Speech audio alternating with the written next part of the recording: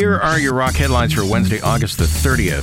U2 took to social media yesterday afternoon to tease fans about new music, including a quick snippet of a new song called The Blackout. They also announced September 6th as the premiere date for You're the Best Thing About Me, which will be the first official single from their new album, Songs of Experience. Ozzy Osbourne will become a grandfather for the 7th time following news that his son Jack and his wife Lisa are expecting their third child. They married in 2012 after welcoming their first child, daughter Pearl, earlier the same year, and second daughter Andy Rose in 2015.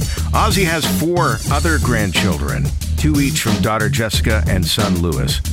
Ozzy and Black Sabbath will debut their farewell concert film called The End of the End in cinemas worldwide on September the 28th. The Rolling Stones are streaming a lyric video for the track 2,000 Light Years from Home as a preview to the September 22nd release of a 50th anniversary reissue of their 1967 album, Their Satanic Majesty's Request, which was the first self-produced album in the Rolling Stones catalog. It peaked at number 2 on the Billboard 200 on its way to gold status for sales of 500,000 copies.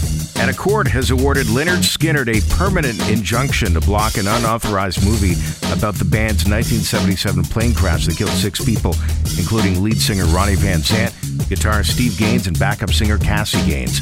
Production on Street Survivors, the true story of Lynyrd Skynyrd's plane crash, based on the life of former Lynyrd Skynyrd drummer Artemis Pyle, will permanently shut down after the judge decided that the film violated a consent order that Artemis had signed with his bandmates back in 1988. Check out videos relating to those stories and more on my Rock Headlines blog at live108.ca.